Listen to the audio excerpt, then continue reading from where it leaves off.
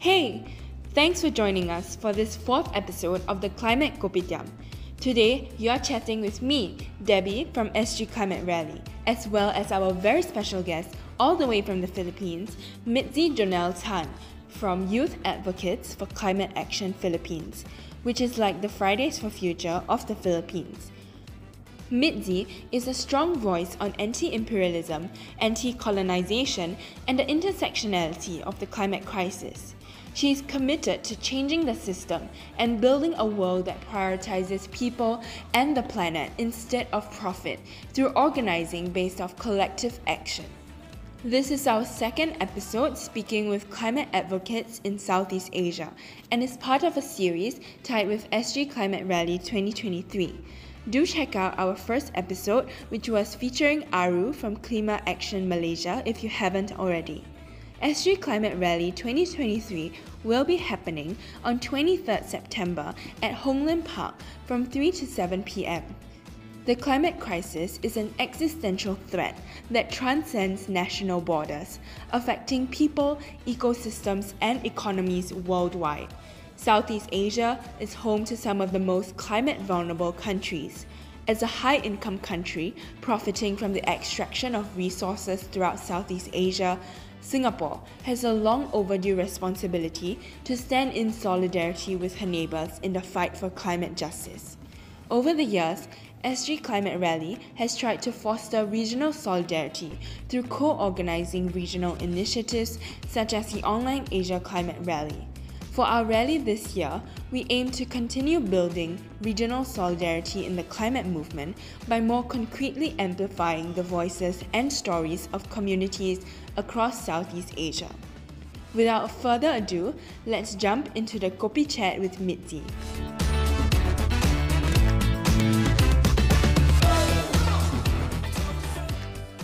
Joining us today from the Philippines is Mitzi Jonelle Tan from Youth Advocates for Climate Action Philippines.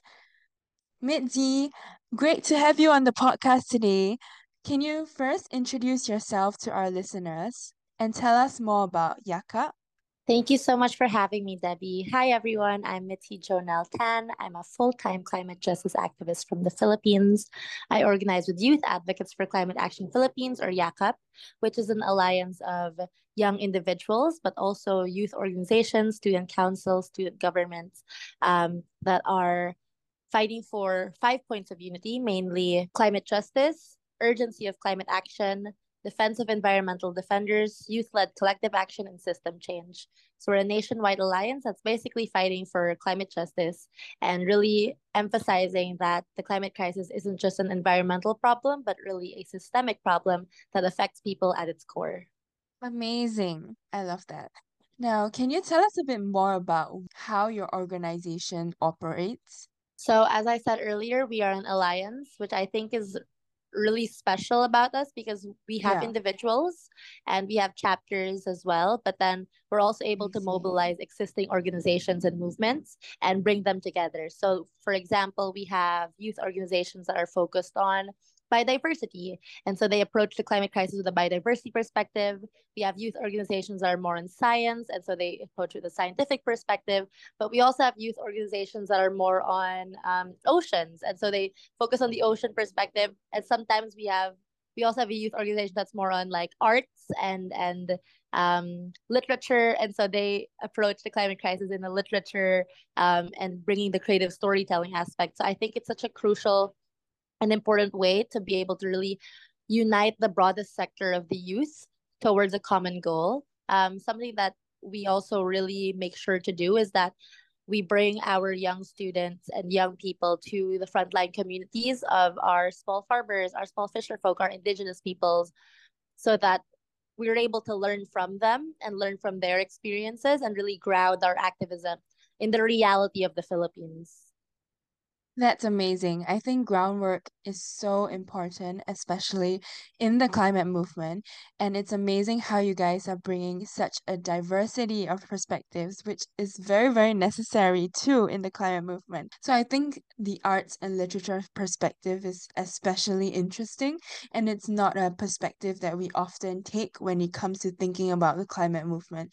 Can you share a bit more about what this chapter does and how they contribute to climate advocacy? So our member organization that focuses on literature and storytelling is called Dream Dreams of a Generation. What they do is basically understanding that to build the world of climate justice, we need to be able to imagine it.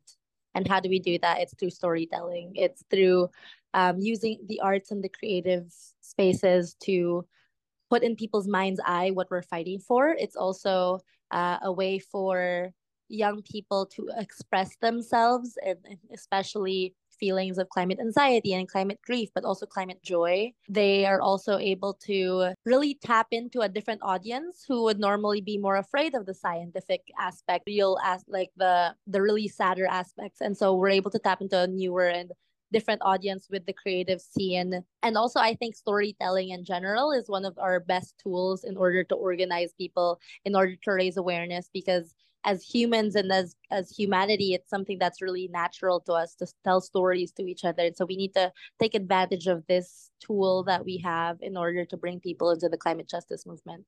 Right, that's so beautiful. Well, how then is climate justice broadly as a concept being received in the Philippines? It's interesting because we are one of the most climate vulnerable countries in the world. In general, most people still don't have access to climate education or climate science. And so now, over the years of work that climate movements have been doing, not just the young people, not just us, more and more people understanding the word climate change and associating it to the typhoons that we're experiencing, but not necessarily about who is behind the climate crisis. It's still seen as a natural act of Right. God, or that it is a problem that's caused by the pollution of an everyday person, of single-use plastic, etc., and not the fossil fuel industry, not the multinational companies, not the rich imperialist global north countries that have caused the climate crisis, right? So Mm. um, in terms of the aspect of climate justice, when it depends on who you're talking to. If you're talking to small farmers and small fisher folk and indigenous peoples who are also fighting for their rights and fighting for justice, it's easier for them to grasp the context once you've talked to them about it and explained and explained that how what they're fighting against, the injustices they're fighting against, that's also the injustice of the climate. And it's the same with young people. It's also a lot easier to explain this to them, but there has to be some level of understanding first of the socioeconomic injustices of the country as well before they really grasp the idea of climate justice. And I'm sure Philippines is not alone in that issue, honestly. Climate justice is such a well understood concept across the globe, I think, at this point. And it's great to hear that you guys are really engaging with communities on the ground to educate them about this injustice that is happening to them and in fact to rally them around to fight for, their own rights and the rights of everyone who is being affected by this.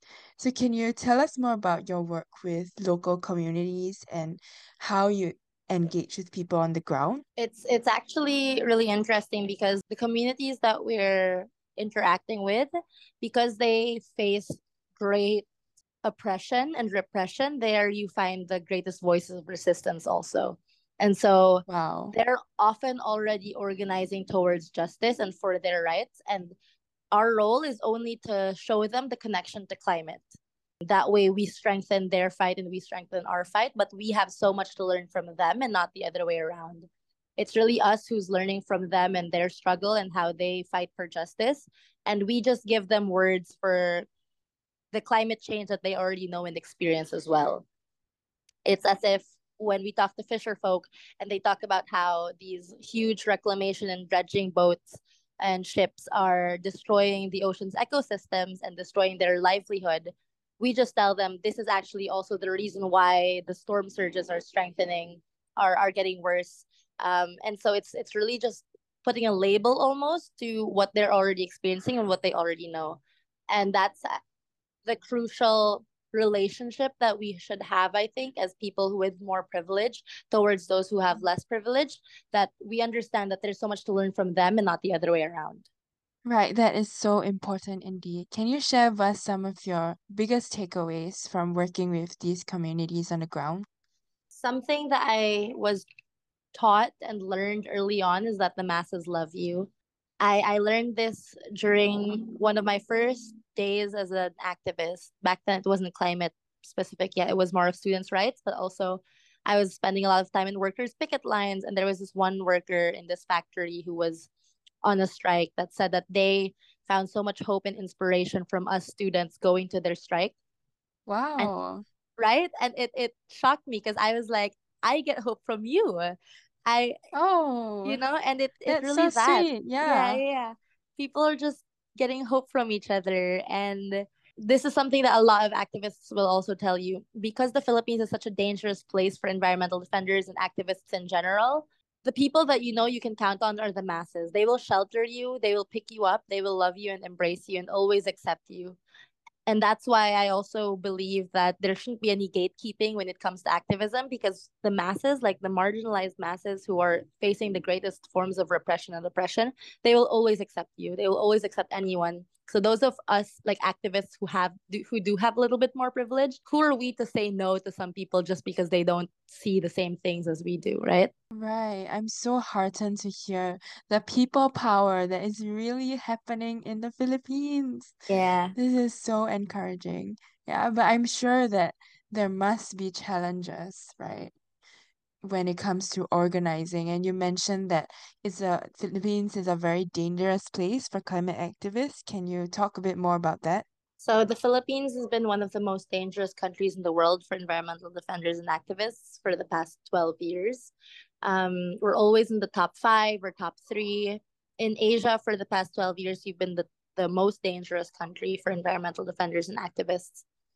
This is because these environmental defenders and activists go up against large scale mining corporations, the monocrop plantations, and the landlords that are destroying the land, the going up against the mega dams that are destroying our waterways and our rivers, going up against reclamation projects and large scale fishing projects that are destroying our oceans. And so our small farmers, our small fisher folk, our indigenous peoples, they're put at risk because they're threatening the status quo and they're threatening the power. And our government decides to protect the polluters versus listening to our environmental defenders. So just recently, two anti-reclamation activists, Janila Castro and Jed Tamano, were actually abducted. This was on the September 2nd by four armed men in Bataan, where Janila and Jed were just preparing relief operations and consultations among the community. A few months back, Dexter Capuyan and Bazu de Jesus, who are indigenous rights activists, were also disappeared. There's a land defender named Karina de la Serna who has been in prison since she was 18 years old, and she's now 21 years old, and she's still in prison today. There was just a few months ago, the Fausto family, a family of peasants, were killed. So this includes their two young children, were 14 years old and 12 years old, respectively. This is the culture of impunity in the Philippines, especially in rural areas for our environmental defenders and activists, where militarization is rampant and there's actual bombing of our rural areas. Oh my gosh. Wow. I am so sad to hear about this, and my heart goes out to everyone who has been really physically like robbed of their lives or hurt in any way because they are simply fighting for what is right, simply fighting for their rights to a sustainable and equitable future, essentially, a safe future. And it's crazy to me that the powers of capitalism have been so ingrained in our governance systems that this has been enabled to go on, and it has in fact become a culture, as you have said. So how do these rural communities then come together time and time again in order to really fight for their rights? Like, what motivates them? To answer that question, I'll share the story of how I first became an activist. So in 2017, I was able to talk to a Lumad indigenous leader. And he was telling us about how they were being harassed and displaced and militarized and killed. And then so simply he shrugged and chuckled and said, "That's why we have no choice but to fight back." And that burst my bubble of privilege because at that point, I was going to some protests, I was going to some picket lines, but I didn't know if this was something that I wanted to commit to. And then he said so simply, "We have no choice but to fight back." And that's really it. We're being attacked, and this is self defense. The people that we love, the nature and the environment that we love is being attacked. And so we have no choice but to fight back. Over time, this idea for me has really grown into more, realizing that everything I love and will ever love is on this planet. And our planet is under attack. And wouldn't you do everything that you can do to protect and fight for the people you love, the places that you love, the experiences that you love? And everything we love is here. Thank you for saying that. I have nothing but respect for the bravery and for the courage that all these communities have and are choosing to fight back every single day. Really, I think what you said about everything we love being on this planet is rings true for all of us, really. And I think in the privileged world, there is often a illusion that is clouding our vision in terms of us not recognizing that in fact we are all under attack. And I feel Yeah. like that's why it's so hard to move urban populations, especially to mobilize them for climate action. And unfortunately, this is so in Singapore. And hearing all these stories, I hope people recognize that they also have a great responsibility to our friends in the region and the environment because we are children of Mother Earth, not to our individual nationalities or to any single corporation, really. Yeah, exactly. I agree. I That was the same realization I had. I had this bubble of privilege that was protecting me almost from seeing all of this. But we have a quote in Filipino that goes, "Once your eyes have been opened, it almost feels like a sin to close them again." Once you Right. see it, right? Like once you start seeing what's happening around you, and once you start seeing that you're actually also affected by it, you've just been fooled to believe that you're okay and that you're safe, but you actually are also affected by all of this. And once you start to realize that and understand it, it's a different feeling. But it also, I think, something that's really important because it's really easy to really fall into despair after that, right? Like, oh shit, everything's horrible. But That's it's really true. important to remember that there's a strong resistance happening already across the world, and we are not alone. And empires have fallen in the past, and empires will fall again. It's only a matter of time. This is our generation's newest wave of revolution. If you look at every historical moment in society, young people have been there alongside the most marginalized, leading the way to revolution. This is our generation's turn. And I know that the future that we're building, the better world that we're building, I've already seen pockets of it. It already exists. It exists in the community spaces that we build to each other. It exists in the international solidarity within youth groups. It exists in the resistance of our people. And when we look into that, and when I've really seen that possibility, it's so hard to give it up because I know the safety and the joy and the love that I can feel within it, and I can't let go of that.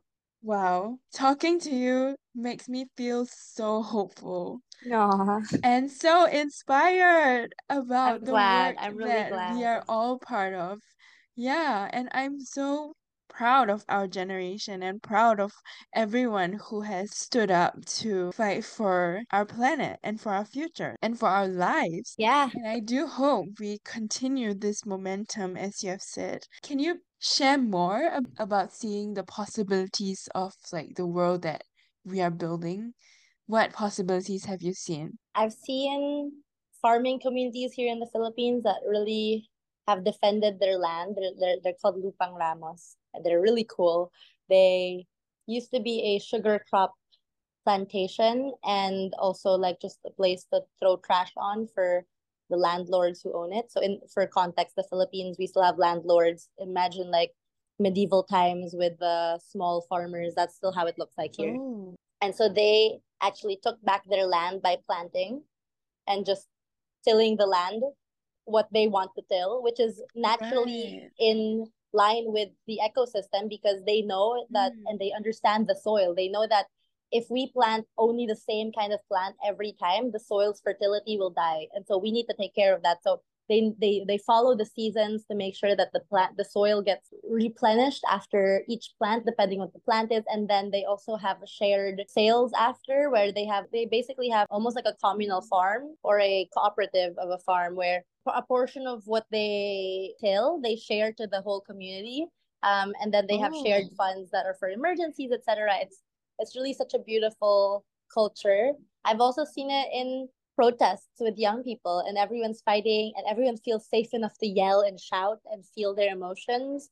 We've been taught that we're not allowed to be angry, we're not allowed to be sad, this is the normal thing. But when we see that people are angry, when we see that people are able to speak their mind, that's a pocket of the future that we're fighting for, right? It's in yes. spaces like these, like this podcast where we're talking from across the world and showing that borders isn't something that will stop us from collaborating, that Mm. borders and a language barrier even isn't going to stop us from fighting for the same thing together. I also see it in the love and that I have with my co-activists and the safety that I feel to be embraced by them and to not always have to fight and not always have to be on edge to see if something wrong is going to happen, but really feeling safe with them. I think climate justice is really just a feeling of safety and joy and fighting to make sure that every single person has the feeling of safety to express any emotion that they have. I'm absolutely floored by the amount of respect for nature, the kind of relationships between people and with the land that is really living on to this day. I think a lot of times living in the city, I start to doubt whether this is actually true and whether it can be a possibility. And so it's so encouraging to hear that people are living our future and they are continuing to protect the kind of spaces that we want to expand. And I'm absolutely heartened once again to be able to talk to you all the way from the Philippines just through a Zoom call. And exactly that. Climate action should transcend borders because we are indeed responsible for our entire like global commons, right? And so can you tell us a bit more about your experiences working with climate groups in the region and as well as internationally? Some of my favorite campaigns is when groups team up following the flow of capital almost. So a concrete example isn't actually with me. It was with Fridays for Future Japan and Fridays for Future Bangladesh, where I think a bank in Japan was funding a fossil fuel company in Bangladesh.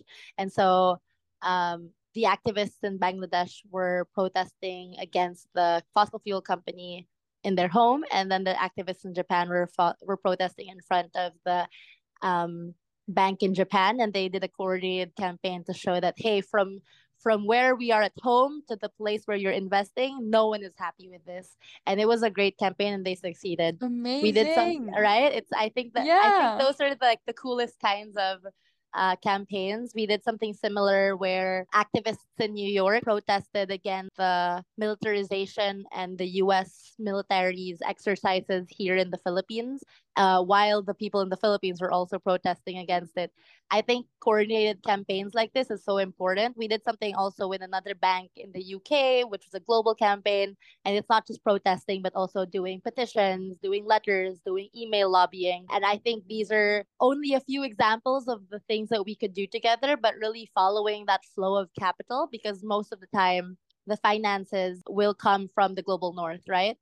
And the destruction will be in the global south. So following that and protesting against both, I think is really powerful. That is really interesting and indeed really, really powerful. I have actually never heard someone mention about following the flow of capital. And I think it's only really mentioned when we're talking about the loss and damage fund or climate reparations. So it's really interesting to hear that, oh, maybe activists should also follow that and from there we can kind of pinpoint the root, right, of the problem and resolve it together. Yeah, That's so exactly. innovative. Yeah.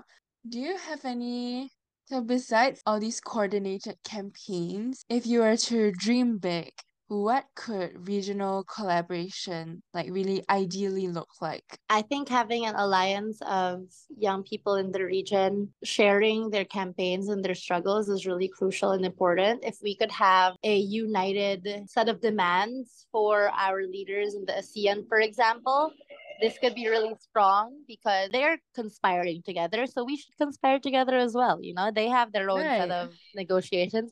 We should have them as well and hand this to them and say, this is what the youth of the ASEAN say. This is what the youth of the Southeast Asia or the Asia Pacific are saying. This is what we demand from our leaders. This is what you need to do and step up. Okay, we'll work on it after this call. Noted, noted.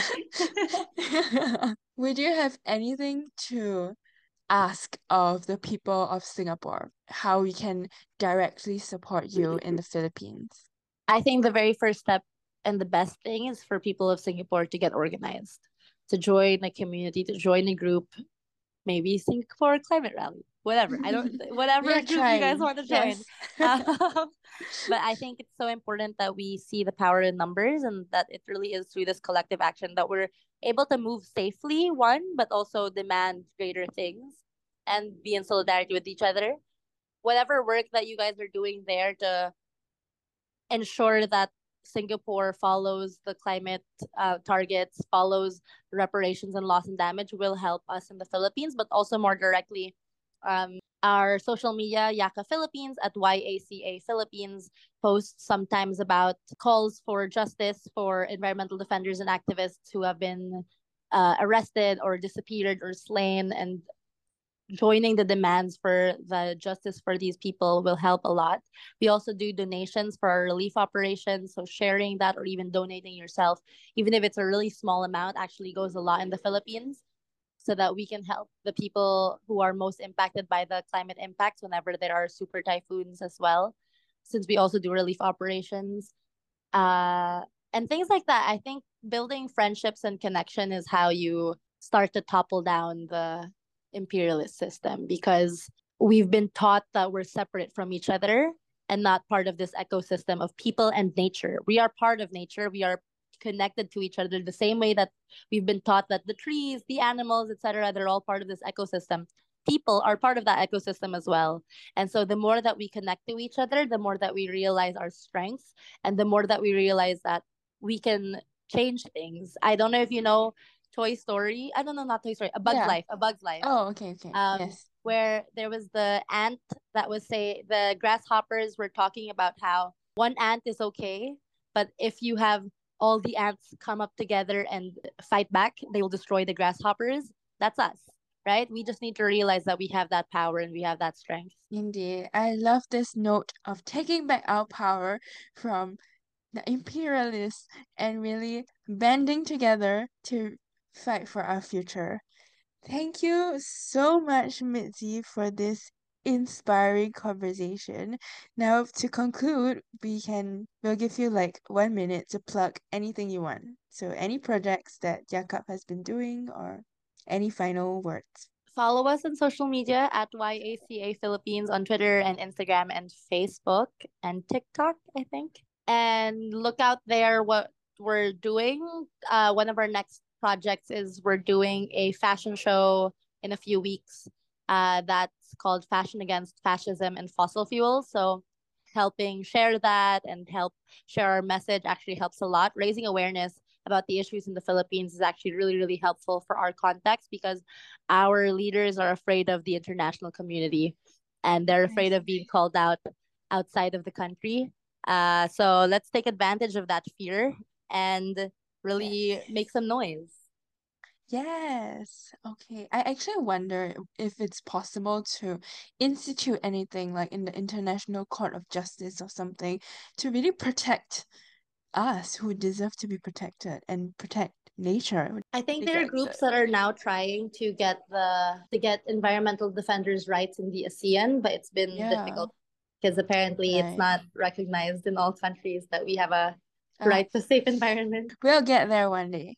We will. With all the work that we're doing. Thank you so much, Mitzi, for giving us insight into the work of climate activists in the Philippines and what the communities there are fighting for. I'm sure all our hearts go out to those who are suffering from violence and oppression at the hands of those in power. In the face of such tyrannical violence against climate advocates, I call upon fellow Singaporeans to raise our voices on their behalf and apply pressure on the Philippines government and all aggressive parties involved to release those who have been kidnapped. In fact, we call upon the Philippines government to put in place protections to safeguard the practice of peaceful advocacy instead of protecting these mafia conglomerates that are harming the Filipino people.